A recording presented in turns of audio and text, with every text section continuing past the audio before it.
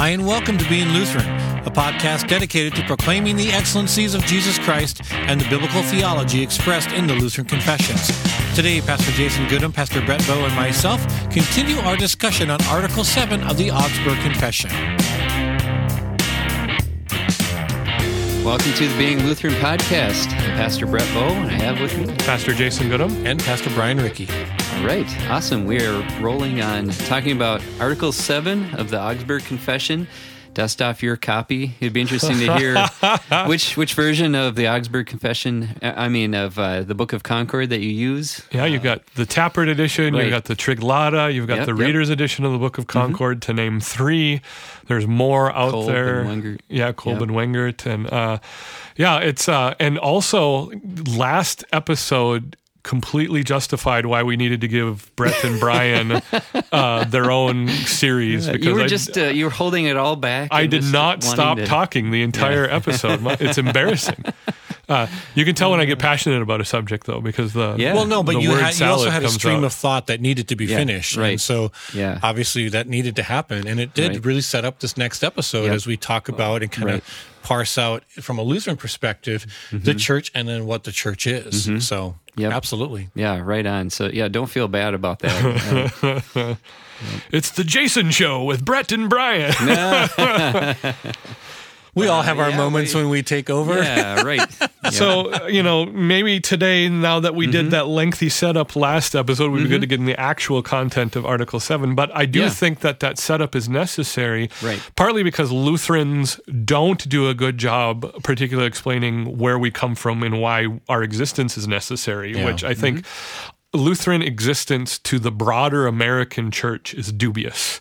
Like, no one knows who we are. We're like halfway between Calvinists and Roman Catholics. We don't fit on the Protestant spectrum at all. Well, but to be fair, there are so many different types of Lutheran. You almost have to ask the question, what type of Lutheran? Because you've got everything from, the ELCA all the way over to the Lutheran Brethren, which actually scrape against various aspects, of the four divisions that you talked about last episode. So it's kind of fascinating, in that broad spectrum. And so I think a lot of the reasons why this podcast,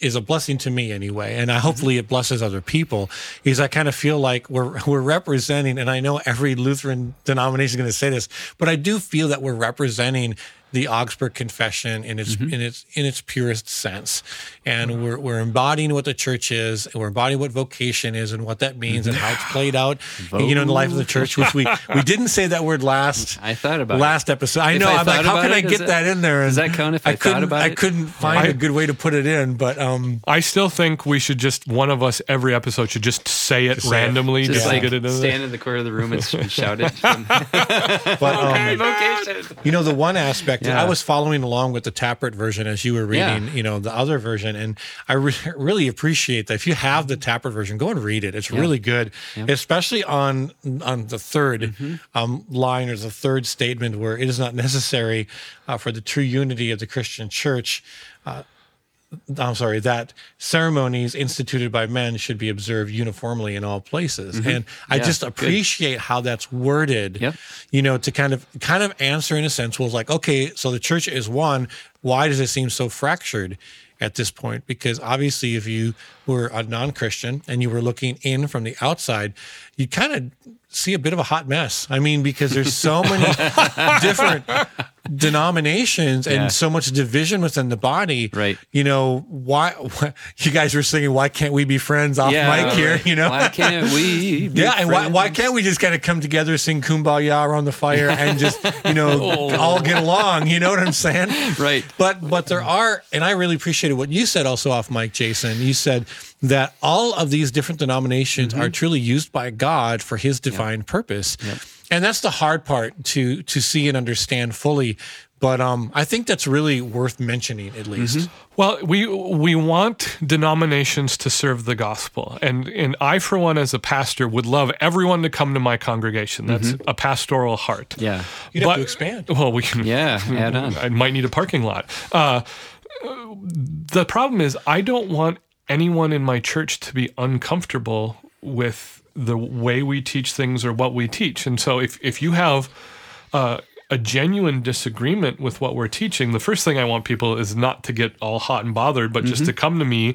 We'll see, we'll clarify things. Right. But if what you believe about Scripture is different than what I believe about Scripture, I will go out of my way to help you find a congregation that teaches that. I've had that experience too, where I'll have somebody from they maybe were a Presbyterian or a different kind of Lutheran or other, coming from different churches, and they find a home in our church for a while, but then they realize, this isn't quite where I'm at personally. And I, as hard as it is to leave or lose those people, I think that's okay that they find where they fit. I mean, I can't send you a letter in all caps and red anonymously. You can.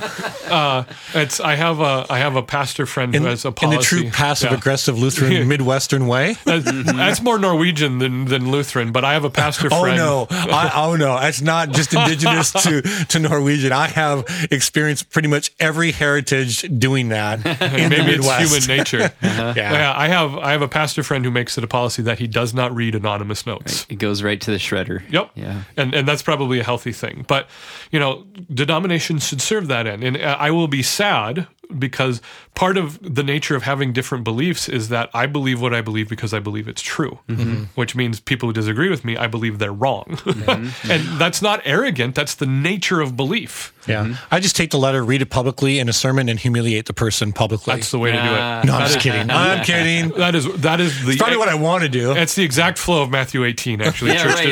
Public humiliation and disgrace. I have, from the pulpit, addressed that. We don't need to get on that rabbit trail. When I believe it was appropriate, and I always check myself with my elders and my associate pastor, my community pastor, Ben. So there's a place for public sin to be addressed. Yeah, but there's not ever a place in the pulpit to throw an individual under the bus for the sake of making a point. Right. Especially if it's slander. And it's so interesting how Facebook has come into play there. And that'd be an interesting topic for us to talk about in speaking the truth in love and teaching the church to embrace the reality of healthy reconciliation toward a brother and sister in Christ. We might be due for one or two Q&A episodes where we cover some of these topics that come up on the side. Can I send one in? Yeah, please do.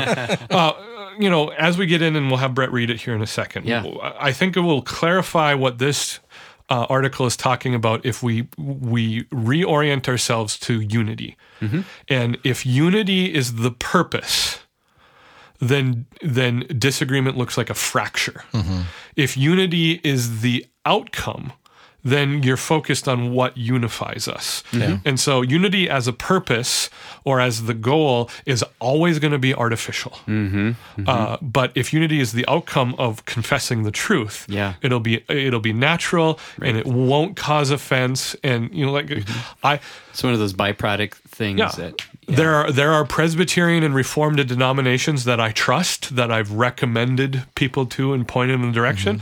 And in fact, there are Lutheran denominations that I trust. If people aren't comfortable with some of the things of the AFLC, which is entirely possible, recommending them to, our cousins along the Lutheran spectrum in one direction or another is not something I've hesitated to do in the past either. And that's the purpose of unity. Yep. Good. All right. So, Article 7. I'll reread this for us. Article 7 of the Church, coming from bookofconcord.org. Also, they teach that one holy church is to continue forever. The church is a congregation of saints in which the gospel is rightly taught and the sacraments are rightly administered. And to the true unity of the church, it is enough to agree concerning the doctrine of the gospel and the administration of the sacraments. Nor is it necessary that human traditions, that is, rites or ceremonies, instituted by men should be everywhere alike. As Paul says, one faith, one baptism, one God and Father of all, etc. Ephesians 4:5-6. Etc., etc., etc. Amen. All right, so let's break down the content of the marks of the church according to Article 7 of the Augsburg Confession. The first element present is eternity. The church is eternal. I think in American Christianity today, this is the most ignored truth about the church, regardless of denomination, regardless of tradition. The church, pause, throw it in reverse, get to the bigger picture. When we're talking about the church in this article, we're talking about the saved. the redeemed. We're not talking about the outward structure of the church so much, because the outward church is composed of saints and sinners who go to a church. The capital C church, theologically speaking, is only the saints, only the redeemed, only those who have faith in Christ. Okay, now we back up. The church is eternal, and that means, and dear church, listen to this as closely as you possibly can listen to it. Put it in your back pocket, tattoo it to your forehead, whatever you need to happen. I don't believe in tattoos. Just kidding, sorry. No, or eating shellfish. Yeah, right. No, the church doesn't have emergencies. There is no emergency in the church. The church is eternal. Now, individual congregations can have emergencies, denominations can have emergencies, but the capital C church does not die. There is no emergency, doesn't need our help. Right. So we shouldn't sound the alarm that the church is going to be destroyed or go away? The last article that I read about this, it's just an amazingly helpful perspective. I don't agree with everything in the article, but amazingly helpful perspective was written for Christianity Today by a Lutheran named Lyman Stone, he was writing from the perspective of the church needs to stop trying to make itself more masculine. And he's talking about our addiction to trying to get men in the church. He said it's natural for more women to be in the church because Christianity naturally teaches or treats women better than any other group of people, including secular people. But the church is eternal. We don't need to try to save it with outward activity, which means attaching the church's hopes to a political party is wrong, which means the panic that the church growth movement sells is wrong. It means 99.999% of parachurch ministries are probably off base. There are a couple good ones and useful ones out there, but most of them try to create an emergency and then solve the emergency and sell you the solution. Yeah, that's right. Parachurch Ministry 101 right there. So the church is eternal. Matthew 16:18, you are Peter, and on this rock I will build my church, and the gates of hell shall not prevail against it. I love that hymn. Is it built on the rock the church doth stand? Yeah, Luther hymn, right? Oh yeah, I think it is. Yeah. Built on the rock the church doth stand. Well, and you're such a good Lutheran. Or one we're singing this upcoming Sunday in my church is Christ has made the sure foundation, which is a great Reformation hymn. But all of those, getting ourselves back to that reality completely changes the focus of who the church is and what the church does. Yeah. The confession that the church is eternal and does not die should immediately get us out of panic-driven, program-driven activity in the church. And it's a matter of preaching the gospel, applying the word of God, building a fellowship of believers, which is the second mark of the church. Right. Yep. The church is the congregation of the saints. Again, this is in there, one, because it classifies who we're talking about. We're talking about the redeemed, but it addresses the problem of disunity in the church where we remember everyone in the church, regardless of denomination, regardless of confession, is someone for whom Christ has died. Yes. Now, on the macro scale, every single person in the world for all time is someone for whom Christ has died. But we would recognize that in the church, the church consists of those whom the blood of Christ has been applied. And that should change how we treat things. Again, it's why the focus of this podcast is standing for something instead of stating everything we disagree with and complaining about it. Right?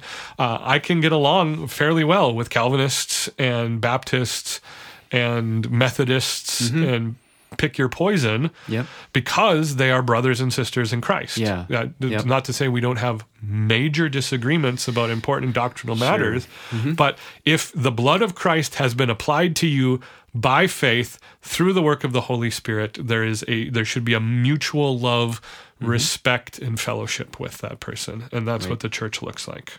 Yep, we're gathered around God's word. We're gathered. We're called out together. Thinking of the word congregation. Yep. Ecclesia, the called out ones. Yep. where the gospel is rightly taught and the sacraments rightly administered. And that's the final two identifying features of the church according to this article. So the basis of the church is where the gospel is taught, where the gospel is purely confessed. And what that means is we're not mingling law with gospel. Galatians 1:8. No gospel he served here. Yeah, no gospel. We're not just pouring it all into a bucket and coming out with jambalaya. It's, if we or an angel from heaven should teach to another gospel, let them be anathema. And so the gospel of Christ on the cross in your place for the forgiveness of sins is the founding mark of the church. And with that, then, where the sacraments are present to apply that. And I think this is a good place to identify the Lutheran distinction. For Lutherans, the sacraments aren't a matter of how salvation is won, but how salvation is delivered. Which means that other church bodies that disagree with us on the confession of the sacraments, but still have the sacraments, we acknowledge and say, that's going on. And so we would disagree with what the Baptists confess about Holy Communion. Even if their whole thing is we would not agree with anything they're doing communion. But they're doing, And for that end, if you've been baptized as a Roman Catholic, if you've been baptized as a Baptist, if you've been baptized as a Methodist, and come into the Lutheran Church, the Lutherans will say, that's a valid baptism. You guys had baptism. And so it's not that you have to be Lutheran to be in the church. It's that you have to have these biblical ideas of word and sacrament ministry, because it's a matter of proclaiming salvation and applying salvation. And so that's what the church consists of. Right. So that word rightly, so we're saying if they are preaching God's word, but they're not doing it rightly, that the church is not there. Well, we're looking at foundational levels. Again, one of the criticisms we've said actually works in the favor of the generic American church, is that a lot of churches, at least on the conservative spectrum, get the gospel right. They preach the gospel. The problem is that they don't preach the gospel regularly to their own members, but they still have the gospel. Sure. So long as you are preaching God's word and pointing to the gospel, we say amen to that.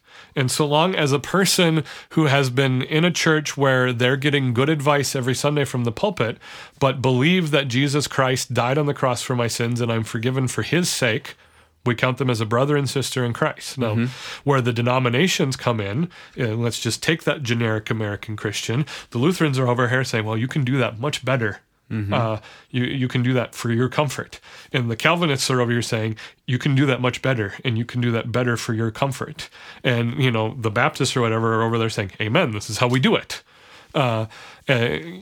We must not let disagreement look like arrogance. There's a difference. When you believe something, by nature, you believe it to be true, which also means by nature, people who believe something else you disagree with. You think they're wrong. But again, we go back to, do you have faith in Christ for the forgiveness of your sins? Yes, you are part of the body of Christ.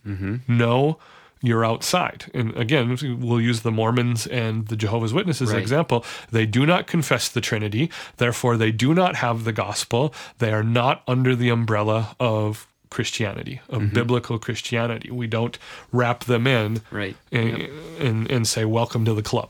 Yeah, yep.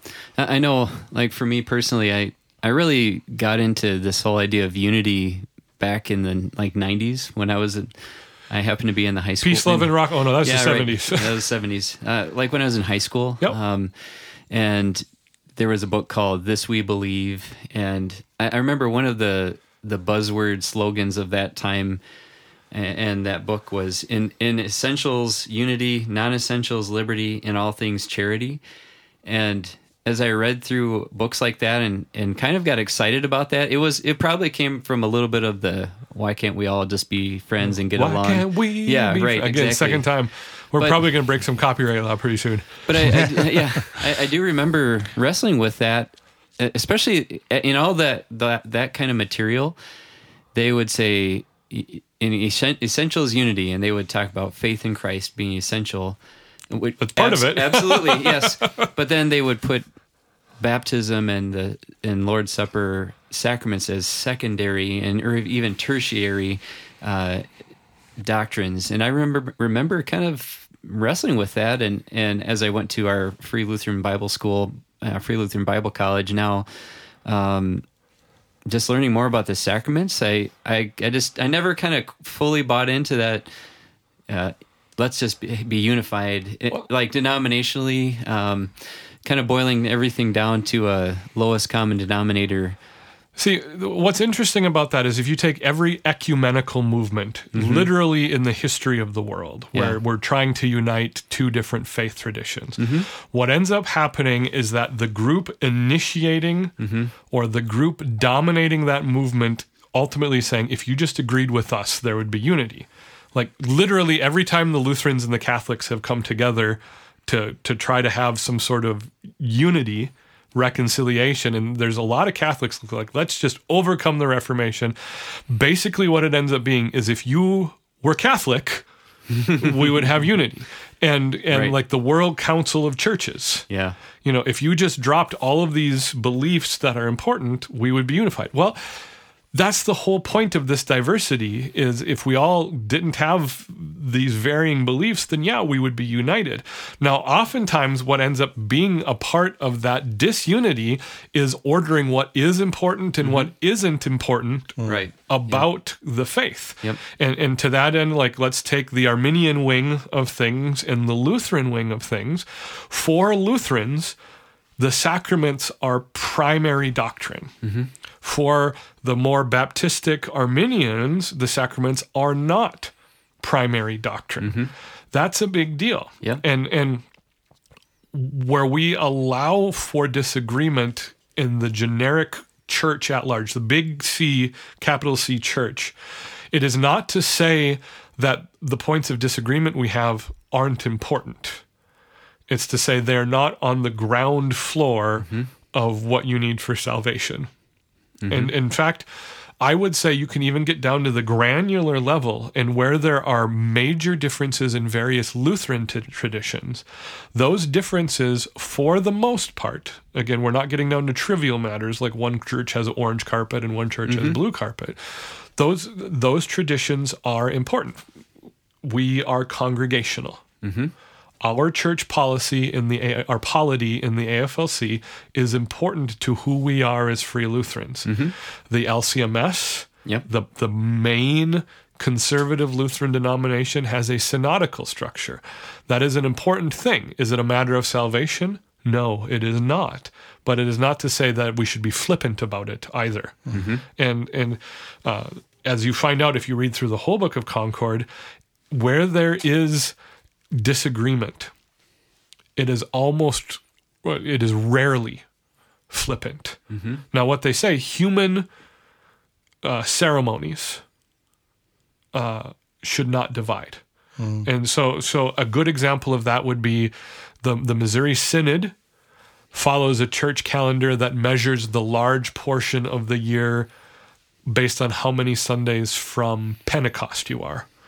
Most churches I know in the AFLC follow an identical church calendar, except the major portion of the church year counts how many Sundays after Trinity Sunday.